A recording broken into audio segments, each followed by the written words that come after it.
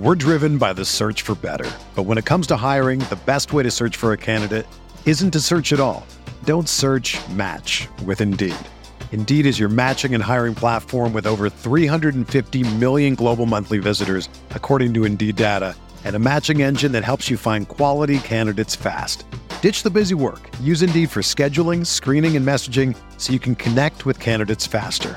Leveraging over 140 million qualifications and preferences every day, Indeed's matching engine is constantly learning from your preferences, so the more you use Indeed, the better it gets. Join more than 3.5 million businesses worldwide that use Indeed to hire great talent fast. And listeners of this show will get a $75 sponsored job credit to get your jobs more visibility at Indeed.com/Blue Wire. Just go to Indeed.com/Blue Wire right now and support our show by saying that you heard about Indeed on this podcast. That's Indeed.com/Blue Wire. Terms and conditions apply. Need to hire? You need Indeed. Welcome to the True Faith Podcast. I'm Alex Hurst, and this is a special podcast that has been put together at fairly short notice for today. And the subject is, of course, Rafa Benitez. To speak about Rafa Benitez, and particularly in terms of the political moves that he makes and where that has come from in his previous career, there was no one better to speak to pretty much in the world than Sid Lowe. Sid, as most of you will probably know, is a well-respected and esteemed football journalist operating from Spain. He's the author of the 2013 William Hill Book of the Year. I'll get it right here. Fear and Loathing in La Liga, Barcelona, Real Madrid in the world's greatest sporting rivalry. I really enjoyed that book. It was absolutely fantastic, and Sid contributes to a variety of podcasts and publications across the world in Europe on Spanish football. So an absolute pleasure to speak to Sid about Rafa Benitez and how Sid has viewed Rafa Benitez during his time in Spain and also whilst coming across Newcastle. Special mention to Norman Riley, a True Faith podcast contributor, for setting this up. He is now our international agent for our guests, so thanks very much, Norman. And I'll not go on much longer, so all I want to say is thank you very much, Sid, for doing this. Massive pleasure, and I hope all you guys listening enjoy what he's got for us. So I'm joined now on the line by Sid Lowe. Sid, thank you very much for joining us. I've just given the listeners a large introduction about your credentials and the media success that you've had as one of the leading experts on Spanish football in the English media. So first of all, when did you come across Rafa Benitez? I take it was when he was starting out his managerial career, kind of 10, 15 years ago? Yeah, I mean, obviously when he really started to be noticed was his time at Valencia, when of course he managed I genuinely still think even now, 13 years on, 14 years on from the second of their league titles, I still think people haven't quite, outside of Valencia at least, expressed just how enormous an achievement that was. Because of course they took 2 league titles off that Real Madrid side, that first Galactico era, at a time when the shift was coming. Admittedly, it wasn't quite there yet, so maybe this is why we don't look at it the way we look at Atletico winning the league a few years ago, but we didn't realise how extraordinary. Because bear in mind that after they won that second league title, we went a decade without anyone else winning the league in Spain that wasn't one of the top 2. And so there was, I think that was an enormous achievement. So of course that's when people really started to get up and take notice. But there were elements of what he did in Extremadura, elements of what he did at Valladolid that people had seen and spotted. And he was known as well because actually in a way, his origins were kind of in the public eye. And bear in mind, as most people know, that he's a guy that didn't quite have the playing career that he would have liked. That he's got a knee injury when he was at the World Student Games, I think in 1979, but I'm not sure about the year. Obviously, had been at Real Madrid, had been assistant manager with Vicente Bosque very briefly, had 1 or 2 first team at Real Madrid. He's also someone who had a media presence because he was commentating games on Telemadrid. And so this is a guy that people knew about. But in terms of kind of that big explosion of, wow, this is someone who's capable of doing something really quite special. And everyone knew that, to use that lovely Spanish phrase, that he was a pesado, which kind of means, it literally means heavy, but hard work, a real pain in the arse, really tactically obsessed, really detailed, really heavy going, but really quite impressive with it. And I think people knew that. But the real sense of this is someone a bit special, of course, was what happened at Valencia. Very interesting. And obviously that spell away from Spanish football he had, which was kind of littered with trophies and success at Liverpool, Inter, Napoli, Chelsea as well, of course.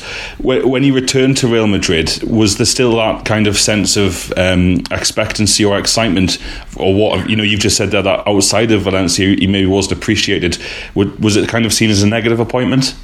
Yeah, I mean, I think that's. I mean, genuinely, I think that's the truth, and I always thought it was very unfair. Admittedly, obviously, with as it played out, it didn't play out well. So those who were kind of naysaying him when he first arrived, those who said that he wasn't a manager for Real Madrid, I suppose would claim that they were proven right. Now, I actually think in different circumstances he could have been a very good manager for Real Madrid, but Rafa's.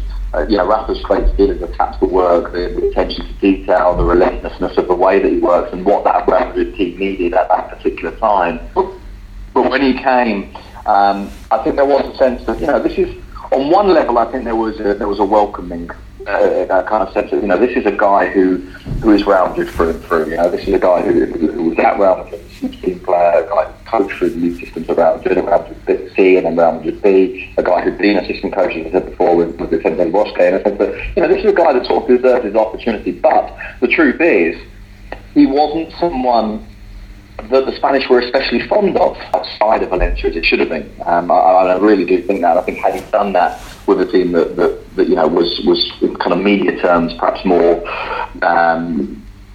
the kind of club that the media likes to talk about. Obviously Madrid and Barcelona are clear cases, but had he done that, for example, at Atletico Madrid, I think maybe he'd got more recognition than he did, and I think he deserved more. Of course, Istanbul is always talked about as one of the great footballing moments at Liverpool, and the fact that he took Liverpool to another final a couple of years later, although curiously enough, I think that second final against Milan has kind of been forgotten as well. Yeah. And I think that's an extraordinary achievement, really, to take a relatively limited Liverpool side to 2 Champions League finals in 3 years, and then actually take a much better Liverpool side as he started to develop it. Pretty close to the league title that year then when Torres was there. I think they beat Man United, was it 4-0 or 4-1 at Old Trafford, and were pretty close to winning the league, certainly close to what Liverpool have been for the last 20 years. But the truth is that in Spain, I don't think there was a huge amount of warmth towards him. I think there was a recognition from some parts, less than I think there should have been, but not a huge amount of warmth. There wasn't really a sense of, great, Rafa's back. And I think in part that's because of that kind of, because of the type of manager he is. There wasn't that sense of, this is the kind of person that players talk really highly of. The players who talk highly of Rafa, if you notice, I think this is in itself very telling, because they have a really close relationship with him, and listening, for example, to Fernando Torres, a guy who's actually very serious about his football, and Fernando Torres always recognised the impact that Rafa had, but obviously would never have claimed to have been his best mate, and I suppose that in a way is the kind of the definition of what Rafa was like as a coach. So when he came back, there wasn't this big excitement. I think, of course, had things gone well, then there would have been this kind of retrospective. See, he was always the right man. But the truth is that when he came in, there were a lot of people who already, at the very start, thought that it probably wasn't. And I must say, while I was convinced, I doubted that he was the right man for Real Madrid, simply because that dressing room, that environment, the political nature of Real Madrid, I thought was always potentially risky for him, and sadly, because as I say, I quite admire Rafa, and sadly it didn't work out. Yeah, and obviously it was to Newcastle United's benefit that it didn't work out, but it was certainly strange for us that, and it's been well documented now, that Rafa actually contacted the club, made the first move when he was out of work at Madrid. How was that viewed in Spain when he came to Newcastle? Because obviously we were deep in trouble at the wrong end of the Premier League. Eventually we were relegated despite his best efforts, and he did do a fantastic job in my opinion, when he turned up to turn around the sinking ship. Was there much reaction in Spain, or was it, or maybe did they not kind of look at English football in that much detail, and particularly a coach like Rafa? They do. I mean, English football is very popular in Spain, so there is an awareness. But admittedly, as you might imagine, in the mainstream is not perhaps quite the right word, but the kind of the really popular end of the football media and fans in Spain, it's quite a superficial treatment by definition. And that's the way it is. So as you can imagine, those who were not on Rafa Benitez's side, or those who thought that he wasn't a great manager, and there were many of them. And bear in mind as well, an important element when it comes to judging managers, and this happened to Pellegrini as well, is that there's a retrospective demolition of those managers, which goes much, much further than the original doubts.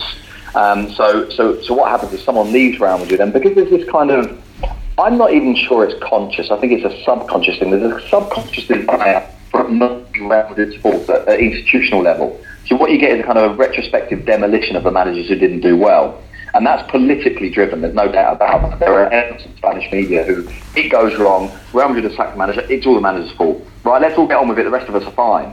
Now, of course, for Rafa's big problem is that he leaves and Real Madrid win the Champions League without him. And then they go on and win it again. And so you retrospectively, people can look at it and point the finger and say, well, see, that shows it was Rafa's fault. Now, I personally think Rafa probably was the wrong decision. I think it was the wrong decision because of the specifics of that dressing room, of that president, of the impositions that were made. And this is not by any means, by the way, to say that Rafa is blameless, because he's not. But I think he was specifically the wrong manager at the wrong place and at the wrong time. And I think I'm good. So specifically in terms of your question, which is how did people react when he went to Newcastle and then when things went wrong and Newcastle went down, well, things were already going wrong. Obviously, because of that desire, if you like, that kind of retrospective desire to slaughter him and to bury him, when he went, the blunt truth is that people said, well, there you go, he's found his level. He shouldn't be at Real Madrid, but yeah, a club that's going to go down from the Premier League, that's Rafa. Those who were really critical of him saw that's Rafa. And then when they went down, of course, people again pointed at him, see, he's just got relegated. There was no recognition, I don't think, or very little recognition, except from those who were following this football a little bit more closely, that Newcastle's relegation wasn't because of it being in spite of Rafa. The work was good, but the damage was already done. But it enabled those who were not on his side, I think, to kind of point the finger very, very quickly and say, well, there you go, that's where Rafa should be. Now, to take it from the more positive side of things, I remember writing about this when it happened, when he went to Newcastle, and speaking to a few people who knew him, and then basically said to him, well, what if, because I must admit, I thought this is an odd one, because he's going to get relegated with Newcastle. He's come from Real Madrid and presumably would aspire to something bigger. But I spoke to a few people who know him really quite well, and certainly one of them who was, obviously I say this as a Londoner and removed a little bit from Newcastle. Never forget that Newcastle are an absolutely fucking enormous club. They really genuinely are a huge club with a massive fan base, with a big history. That even if there's a recognition that they're problematic, even if there's a recognition that they're likely to go down, if Rafa handles it right, if Rafa manages it right, if they support him and this is always the big question, of course, if they support him in the way he wants them to, and this was very much one of the problems at Real Madrid, and of course we saw it at the clubs as well, Valencia, in particular, the famous Soper and Lamp comment. Yeah. But if they support him, even if they down, he'll come back up. He will be able to build it. He will be able to prove himself. And the other point, and this was effectively the theme of what I wrote at the time, is that Rafa Benitez is a football manager. He's obsessed. He's driven by this. He wants to manage. He's not a guy who wants a big job. He's not a guy who wants glory. Of course he wants glory. Everyone wants glory and everyone wants a big job. But what I mean is that's not necessarily what drives him. He's driven by, if you like, the job itself. He's genuinely a vocational manager. And so in that sense, I think it was actually a logical move, albeit in, the kind of the gut reaction is, wow, here's this guy that's been at Chelsea, at Liverpool, Inter Milan and Real Madrid, and he's going to Newcastle. But given the chance to do it the way he wants to do it, I think for someone like Rafa, Newcastle is actually very, very attractive because, fundamentally he's driven by being a manager. Football manager is what he is, it's his identity. And so I think the opportunity to do that at a big club, even one in trouble, to build. And you know what, genuinely I think Rafa would have probably looked at that and probably had effectively a kind of a two-tiered plan. One is that this is what I do, this is how we try and avoid relegation, this is how we try and work. But realistically, we probably are going to go down. But that's the reality of clubs in trouble. There is always, assuming that it's reasonably well run and assuming the manager is sensible and intelligent, there is always a dual plan. That there has to be, assuming that you will be given the opportunity to continue even with relegation. Of course, that was the case with Rafa, and the side came straight back up again. Yeah, and he's certainly obviously worshipped by the fan base here. And one of the things which is fans listening to this right now will be interested in is how kind of common his political moves are in Spain, whether it's something that is purely a Rafa Benitez thing, or maybe it's as random as it is for managers in any part of the world. But we're in a situation where Rafa is letting the local press and certain fan publications know about how allegedly unhappy he is with transfer negotiations. Now you've got two tiers here. You've got people worried he'll leave, and you've got, I think the Daily Mail ran a story a couple of weeks ago saying his future's in doubt, and then you've got the more local journalists saying there was no way Rafa Benitez would walk away from Newcastle United, but he's unhappy. From Rafa's history and from what you've talked about there, not just Valencia and Madrid, which kind of everyone knows about, but the smaller clubs he had success at before. Do you think there would be any chance of Benitez walking away from Newcastle if he didn't get what he wanted, or do you think, like you say, once he's invested emotionally, and my guess is that he'll kind of see us through no matter what? Yeah, I mean, the first thing is from a distance. First thing to say, I can't claim to understand the kind of the if you like the machinations of the ins and outs of how his relationship with Newcastle works. But it's certainly true that from a distance he appears to be emotionally engaged with this. I think this is a club that when he first signed his contract, obviously pay very, very well, and theoretically have the money to sign players. Although, of course, that's often the crux of the issue that comes next. The issue that comes next is, well, you're a club that's got the money to pay for the players. Why aren't these players here? Why haven't we got them? Why haven't they arrived? And this brings us back, as I mentioned very earlier on. I think I mentioned saying I asked for a sofa and they brought me a lamp. This is I want certain types of players to have a very clear vision of what I want, and if they don't come, Rafa has always been a manager who is prepared to say so, sometimes publicly, sometimes by a little bit more of a kind of a roundabout route, to reveal those doubts. Why?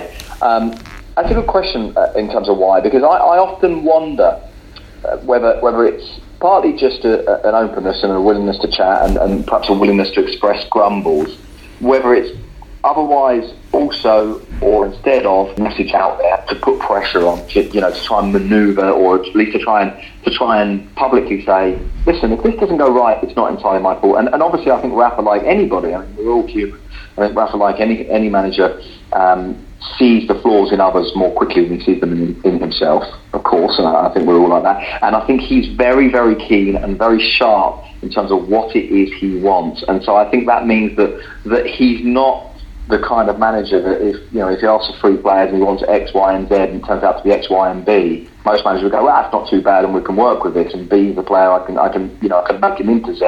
Rafa won't. I think Rafa is very, very much more clear focused than that in terms of this is what I want, and there's a very definite type with Rafa as well. So I think when you talk about kind of a sense that he is letting it be known that he's unhappy about certain elements of what's happening at Newcastle. We had that at Valencia. Very famously, by the end, his relationship with Susa Garcia-Pitach, the sporting director, was very, very poor indeed by the end. And for what it's worth, by the way, I think time has suggested that Rafa was right there, not Garcia-Pitach. That also led to a deterioration, by definition, I suppose, because he's the guy in the middle with the relationship with the president at the time, a guy called Manuel Llorente. I think actually it seemed for a while, of course, that things were going very well at Liverpool, but then you had that beginning of the whole collapse at Liverpool, where Torres goes and Xabi Alonso goes, and you have this feeling that, okay, we took it this far, and then it starts to break down. Obviously, as it turns out, with the later arrival of Luis Suarez, perhaps if Rafa had been around long enough to be able to work with Suarez, he might have found that actually we can do something here at Real Madrid. And I think Real Madrid is a really interesting case study, because one of the reasons why I doubted, and as I said before, I talked about it being kind of that kind of dressing room, the politics, the presidential side of things. One of the reasons why I think I was surprised at the way it unravelled at Real Madrid, maybe more than the fact that it unravelled, is because of how it happened. So Rafa, who I think has always been very, very clear, Rafa, I think, has always wanted an enormous amount of control, which, for what it's worth, I think is a kind of a managerial mentality that's quite British. Whereas in Spain, of course, managers, or coaches rather, are coaches. The sporting director is the guy who decides on the signings. The president quite often has a say on the signings. The manager theoretically gets consulted and theoretically has a say, but his degree of authority fluctuates with results. And so he doesn't always have the full authority that he would like in terms of signings, but more importantly, at a club like Real Madrid, in terms of the side, in terms of the team. Now, I think one of the things that happened at Real Madrid was that he went there, and right at the very start, I think he probably wasn't enough of a pain in the arse. I think he probably wasn't authoritarian enough with the club in terms of, this is what I want. If I'm coming in, if I'm coming in, this guy, and this guy has to go.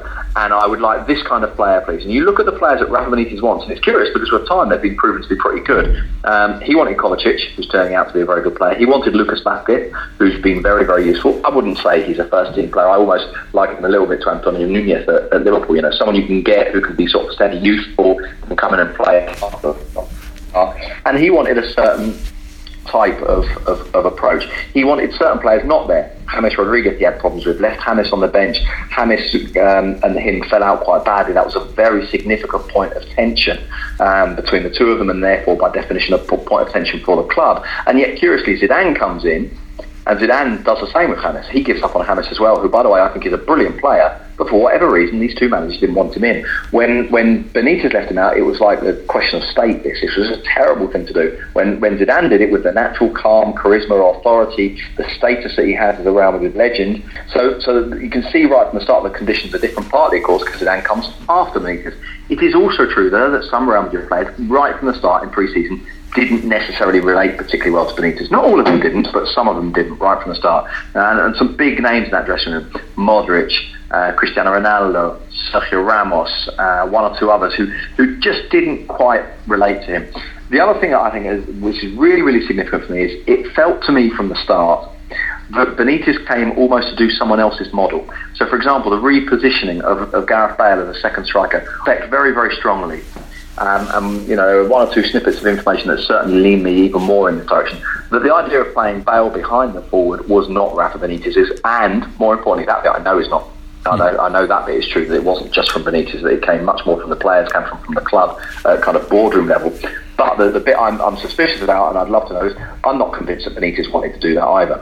But Benitez got on well with Bale, and he was training Bale, and he was working on him and trying to make him that second striker, to give him that freedom to be almost a number 10, which in truth Bale isn't, and certainly not if you're playing Spanish football.